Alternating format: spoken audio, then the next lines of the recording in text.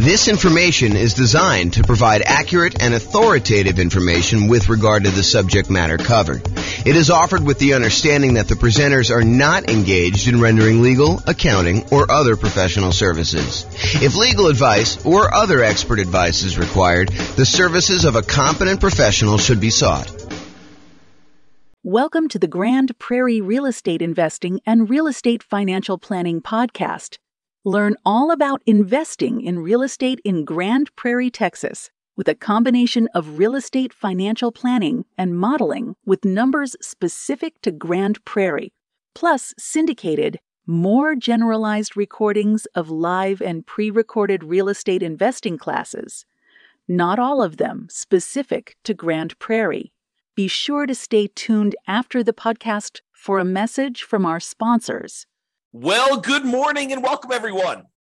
I am your host, James Orr, and I have a really cool class today. This is sort of a subtlety, a deep dive, some nuance to the idea of whether or not you should sell your rental properties and then take that money and invest them in the stock market, if and only if that means that you can be financially independent. So what we're going to cover is, I'll set up the kind of scenario so you understand what we're doing. I'll kind of give you a little background, then I'll walk you through some of the numbers and we'll kind of wrap it up. So here's the idea. So imagine for a minute, you are wanting to do the nomad strategy. Nomad strategy is where you buy a property as an owner occupant. You put 5% down in this case, although you can put any, 3.5%, 0%, you can put more than 5% if you want to. In this case, we modeled it using 5% down.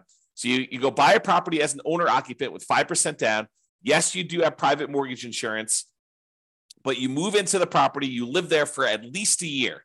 It is a requirement of the lender that you live there for a year.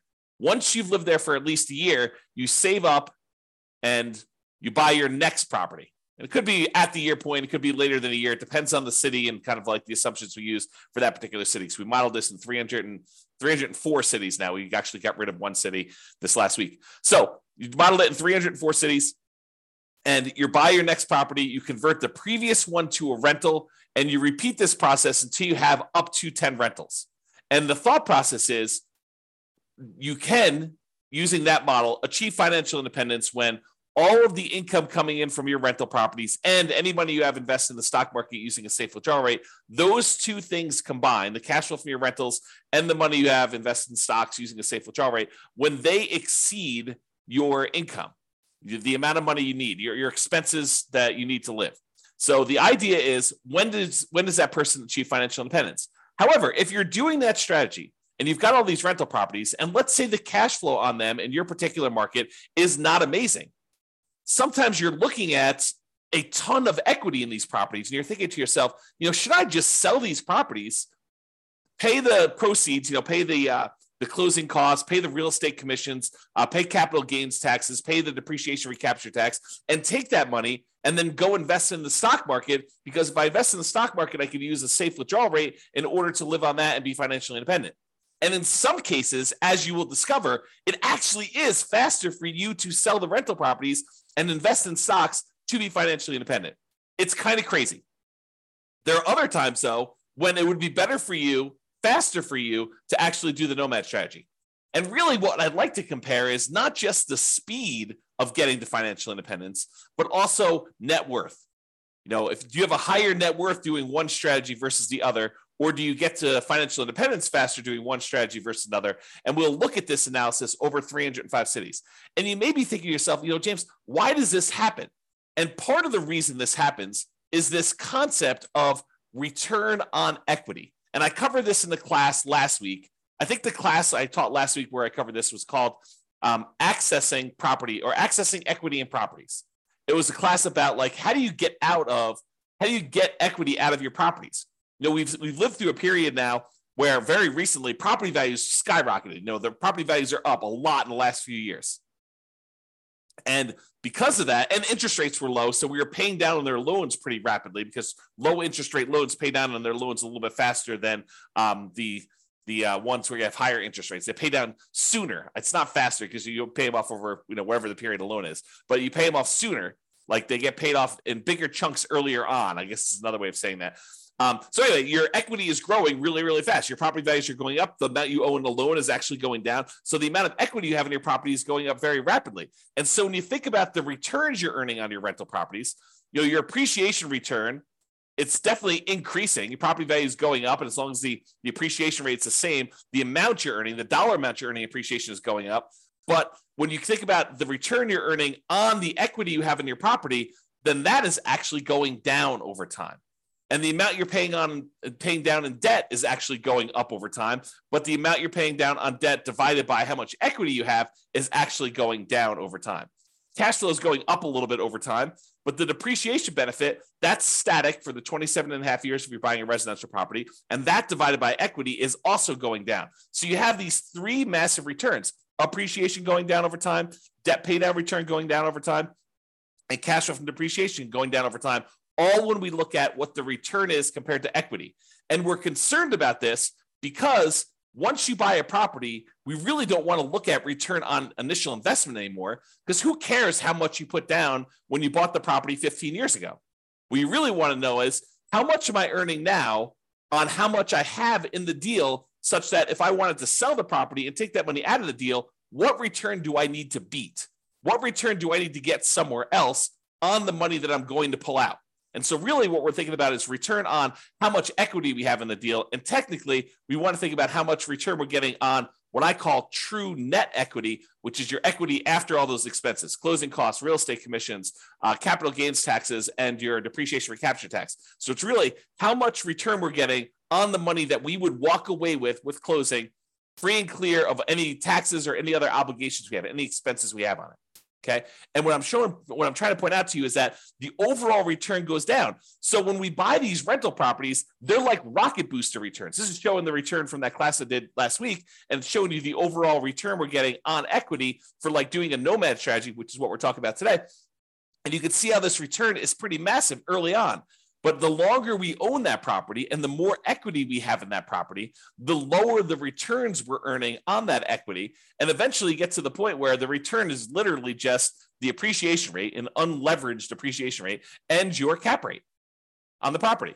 Now, if you're in a market where your cash flow isn't that great, it may make sense to take advantage of when your property's got these awesome returns early on and to sell them and then move that money over to the stock market so that you can get a return on the safe withdrawal rate. Maybe you have a better kind of like the amount that counts towards your financial independence. In this case, the amount you have invested in the stock market times your safe withdrawal rate is actually contributing more than the cash flow part of your return is on the amount of equity you have. Maybe you have a massive amount of equity in your property, but cash flow isn't that great. And so in markets like that, those are ones where we would actually see it be faster for you to go ahead and sell your properties, pay all the expenses on them, and then invest that money in the stock market. So we modeled this for over 300 U.S. cities. 304, I think, is the number at this point. We got rid of one city last week. One of the cities we had picked, I learned, was primarily a over 55 retirement community. Happens to be one of the top 305 cities in the U.S. in terms of population, but it also happens to be a 55 plus retirement community. And so I didn't think it was a representative city to do analysis on. So I've since removed it. So now we're down to 304.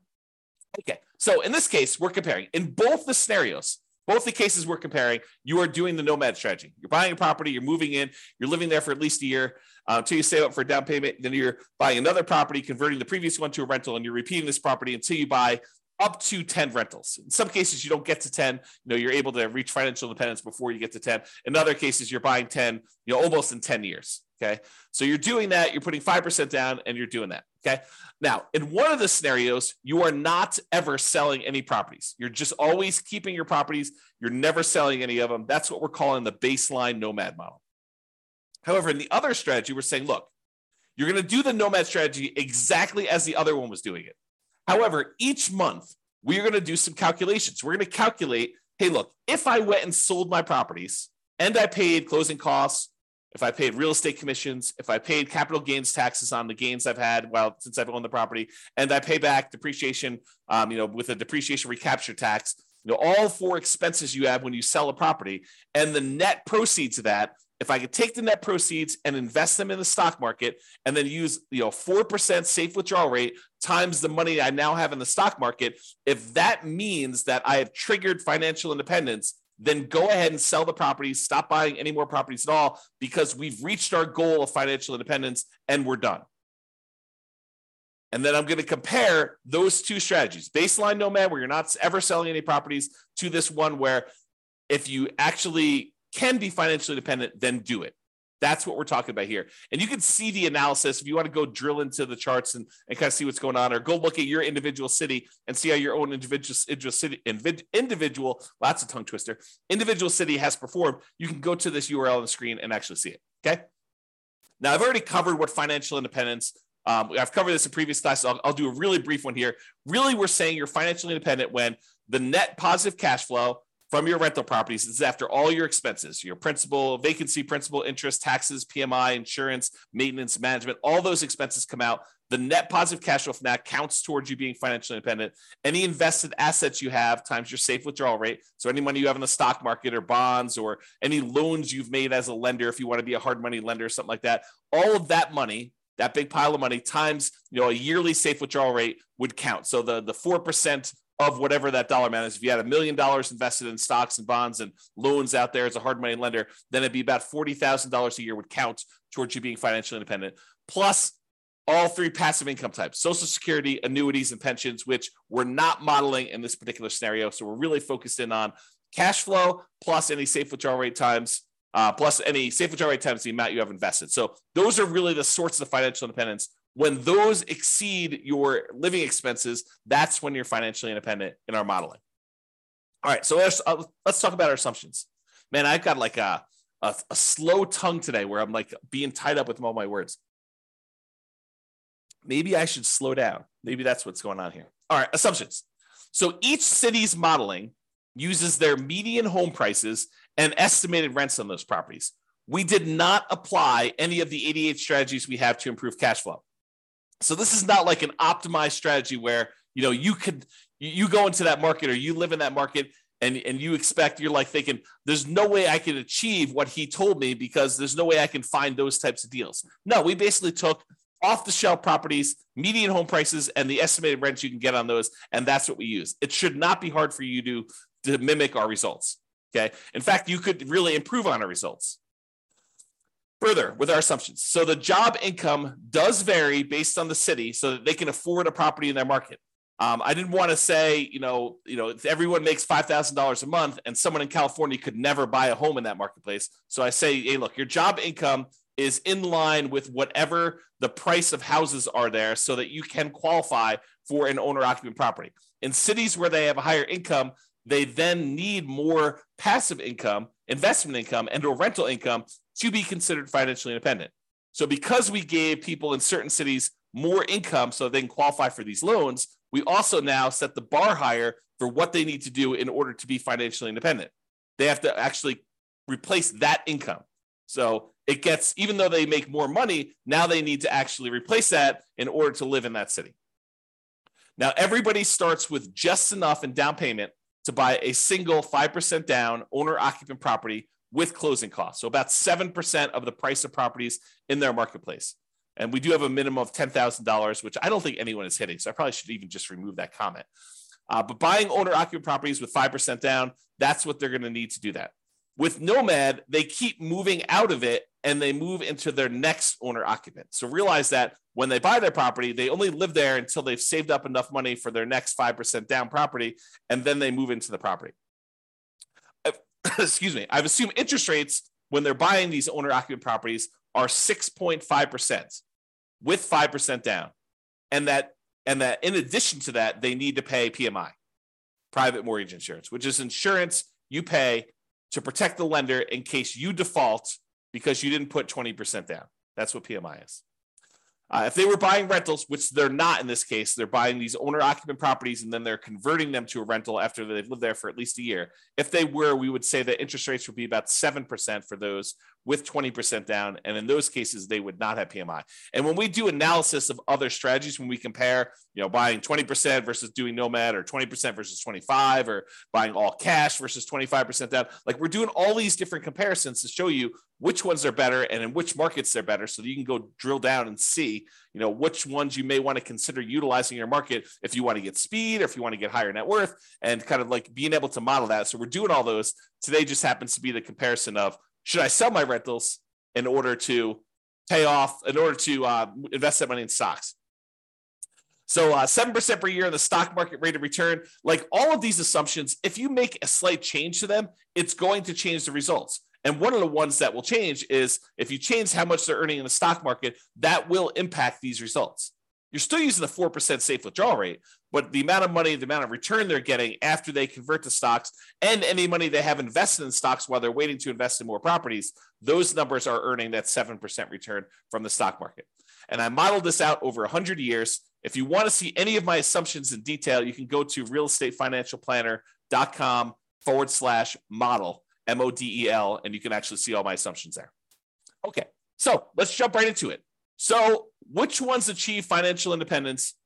Which ones will it be faster if they actually sell their properties and convert them to stocks? It turns out that in 120 of the 304 cities, it made no difference at all. So in other words, it was not faster for them to actually sell their properties, move to stocks in order to be financially independent. 120 cities, about a third. But that means that in 184 cities, it actually was faster. It was better for them to sell their properties, pay the fees, closing costs, real estate commissions, capital gains taxes, and depreciation recapture tax. Just bite the bullet, pay all those fees and taxes and costs in order to do this. Take that money, invest in the stock market, and use a 4% safe withdrawal rate in order to be financially independent. It'd be faster for them in 184 cities. About 2/3 of the cities. I think that surprises a lot of folks. Okay. Here's kind of a distribution of what happens. And you can see that, the gray ones are the ones where they are, they're doing the selling all the properties in order to be financially independent. And you can see that some of them get moved up. Not all of them, but some of them get moved up. And there are a few on this really high extreme over here. Okay. Now, how much better is it? And how is it distributed based on price? Is this all the really, really expensive property cities where this happens? Or is this all the really cheap property cities? Nope, it's spread out.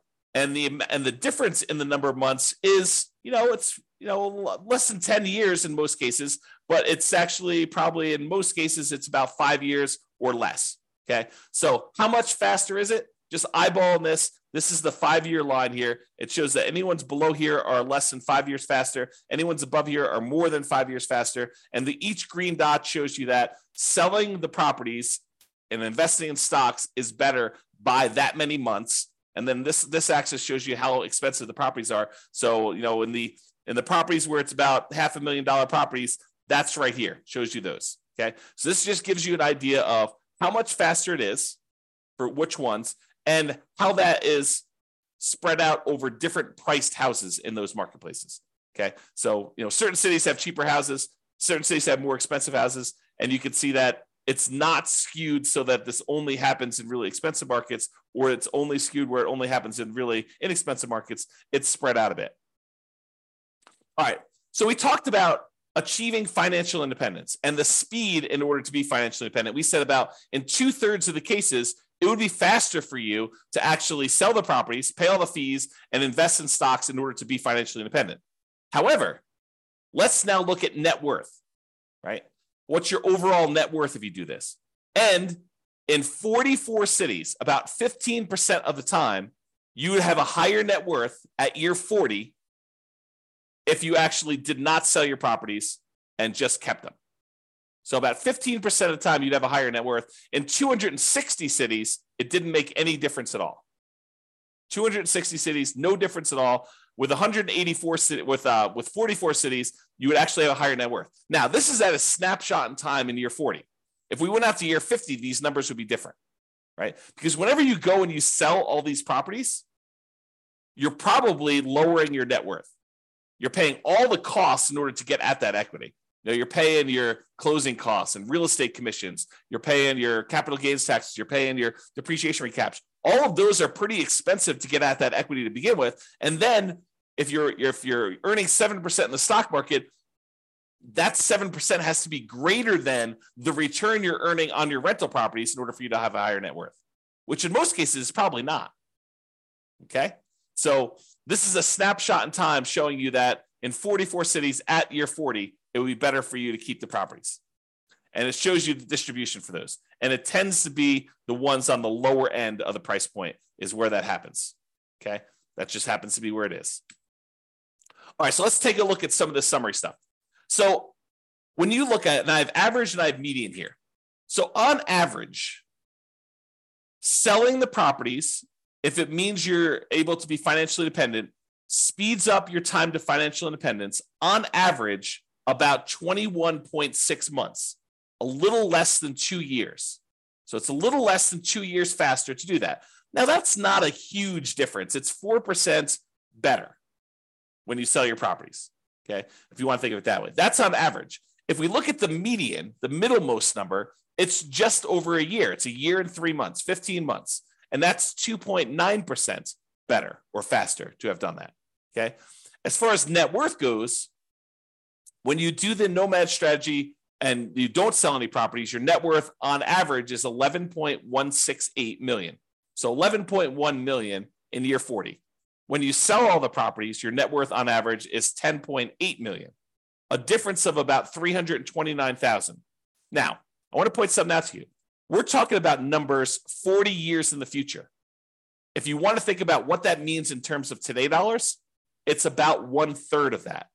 Okay. So, 11.1 million is probably a little less than 3 million in today's dollars.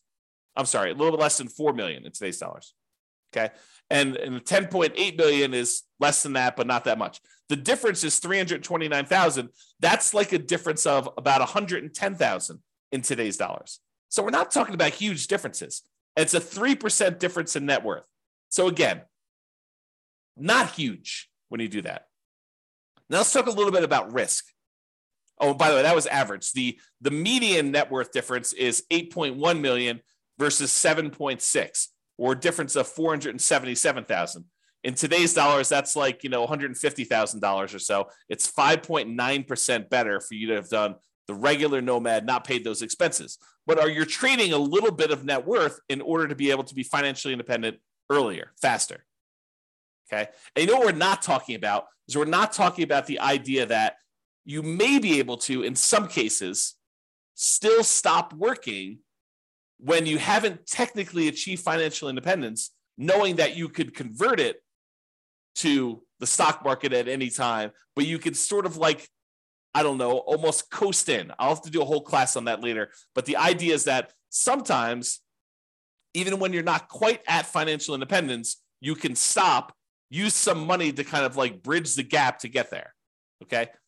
Imagine for a minute, you're looking at your rental properties and you realize that, a whole bunch of properties are going to pay off a year from now, but you have more than enough cash set aside to get you to that year point. And at the year point, when your properties get all paid off, your cash flows are going to increase massively and you'll be financially independent at that 1 year point, a year from now when you pay off the properties. But let's say your living expenses are $10,000 a month and you've got $500,000 in cash somewhere. Could you go spend $120,000 from your cash, stop working a year early, knowing that a year from now when the properties are paid off and your rentals are going to provide more than enough cash flow in order to support you at that point, could you go and do that? Sure. If you have $500,000, you could probably do it 2 years early, right? And so we're not talking about that as a strategy, which is probably a whole separate class. All right, let's talk about risk. When we look at risk, really the baseline Nomad is going to be a little bit less risky when you're looking at things until you get to the point where you sell off the properties and then you get rid of a bunch of debt, and that becomes less risky for you to have sold off the rental properties at that point. So if you think about it this way, one of the ways we measure risk is a whole bunch of measures related to debt, like your debt to income or your debt to your net worth or your debt to your liquidity or debt to your account balance is another way of saying that, or how many months of reserves you have based on how many rental properties you need to kind of have reserves for. And so you can see when you sell off all your rentals that you de-risk your portfolio. And so whenever you go and you sell off your properties, and then invest in the stock market, you're trading all the risks we have associated with rental properties for now the risks of the stock market. They're just different risks. It's not that they're necessarily better or worse, depending on who you are and what you believe. But when you actually get rid of a lot of leverage, that does de-risk your portfolio because you're unleveraged. Okay. So selling off rental properties tends to de-risk you, except when we look at your total rent resiliency and your total price resiliency, which are a little bit better in the regular baseline scenario. All right. So you could apply all of the 88 strategies that we have to improve cash flow to improve on these numbers. We're basically using median price properties and what rent might be on those in each market. You should be able to choose better and do better if you were deciding to do this yourself. And I do model some of those improvements in the modeling thing. You can go see me, do like, what if you can get 10% better rents, or what if you buy a property at a 5% discount or 10% discount? We look at those and see the impact of doing that versus doing the kind of like baseline scenarios we've got. If you go to the realestatefinancialplanner.com/model, you can see all those for your city. I did it for all 304 cities. Okay. Now, realize I am not an expert at your market. If you go look at the numbers and you're like, hey, James, these numbers are not what I'm seeing in the marketplace, and you're an expert at your market, please do reach out because I want to improve the numbers. And I don't know your market, right? Like I live in Northern Colorado. I don't know your market specifically, but we're doing analysis on all these based on, the numbers that I could see. So if you come to me and say, look, we need to change this, prices are actually about 10% less and rents are, about 5% more. And you tell me that anyone can achieve that. It's not like, a killer deal that only you can find and that there's only one of them every 6 months. We want to find something that not the best case, but what any real estate investor could go and expect to achieve in your marketplace. So if you come to me, we can rerun all the numbers and do that. And then we'll update all these charts and stuff. So if you're watching this video after the fact, and you're like, hey, the numbers in your video are different than the numbers you're showing on your website. Yeah, as prices change, as interest rates change, as your rents change, as someone comes in and tells me, James, your numbers are all hosed, I will update those and we'll readjust them. And so they may show up as slightly different from what you've seen on the video, or very different depending on what happens with the market. If interest rates change dramatically in one direction or the other, the numbers will look very different. Or prices change a lot. That's another thing to say. So reach out to me if you want to update some numbers so we can do that. All right. So in conclusion, in our current market conditions, our current price, current interest rate, current rents in the 300 plus US markets, using what I would refer to as less than ideal median price to rent properties, eventually selling all your rentals can help you achieve financial independence faster about 60% of the time. In 60% of the markets, you would be better off selling your rentals after owning them for a period of time, and then taking that money and investing in the stock market and living off a safe withdrawal rate. That will get you to 5 faster in about 2/3 of the market, 2/3 of the cities. However, you tend to end up with a higher net worth in year 40 in about 15% of the cities by not selling your rentals and paying all those costs, closing costs, real estate commissions, capital gains costs, depreciation recapture taxes, maybe continuing to buy properties even more and not stopping working. Which makes sense, right? I mean, if you don't sell the properties, you don't have all those expenses. If you keep buying more properties, if you're not selling them, you keep working, sure, you're going to have higher net worth. That just makes sense. But sometimes you're willing to trade a little bit of net worth for speed to financial independence. However, the market does matter. You would not be able to improve your time to financial independence in every market by doing this. That's why you really need to go study your market, which I've done all the analysis for you. Go look at it. If you got questions, reach out. But it's best for you to look closer at your specific market and apply as many of the 88 cash flow improving strategies as practically possible to improve on your own personal implementation. So go check out realestatefinancialplanner.com/model, and you could do that. This has been James Orr. I hope you like these classes. I like going into this detail where we could show you the impact of changing your strategy and how doing one little thing differently or having one little tweak in how you implement your plan can have massive impact on things, and how it's much better in some markets. And it's not always universally true, which is why there's a lot of arguments in these online discussion forums and amongst people where they say, hey, it's always better to put 20% down. It's always better to put 25% down. It's always better to not pay off your rentals. It's always better to pay off your rentals. People have these different opinions on things. And the point is that in some cases, it actually is better to do one way. In some cases, it's better to do it the other way. And sometimes it's split. Sometimes it's universally true, but most of the time it's not universally true. It's sort of like It depends. And that's why we're going over this stuff. All right. Hope you enjoyed. This has been James Orr. Have a great day, everybody. Bye-bye for now. With home prices up, mortgage interest rates up, and rents up, but not quite enough to counteract the higher prices and interest rates. Cash flow on rental properties in Grand Prairie is harder than ever. Book a call with the Real Estate Financial Planner to apply our proprietary 88 strategies to improve cash flow on your rentals.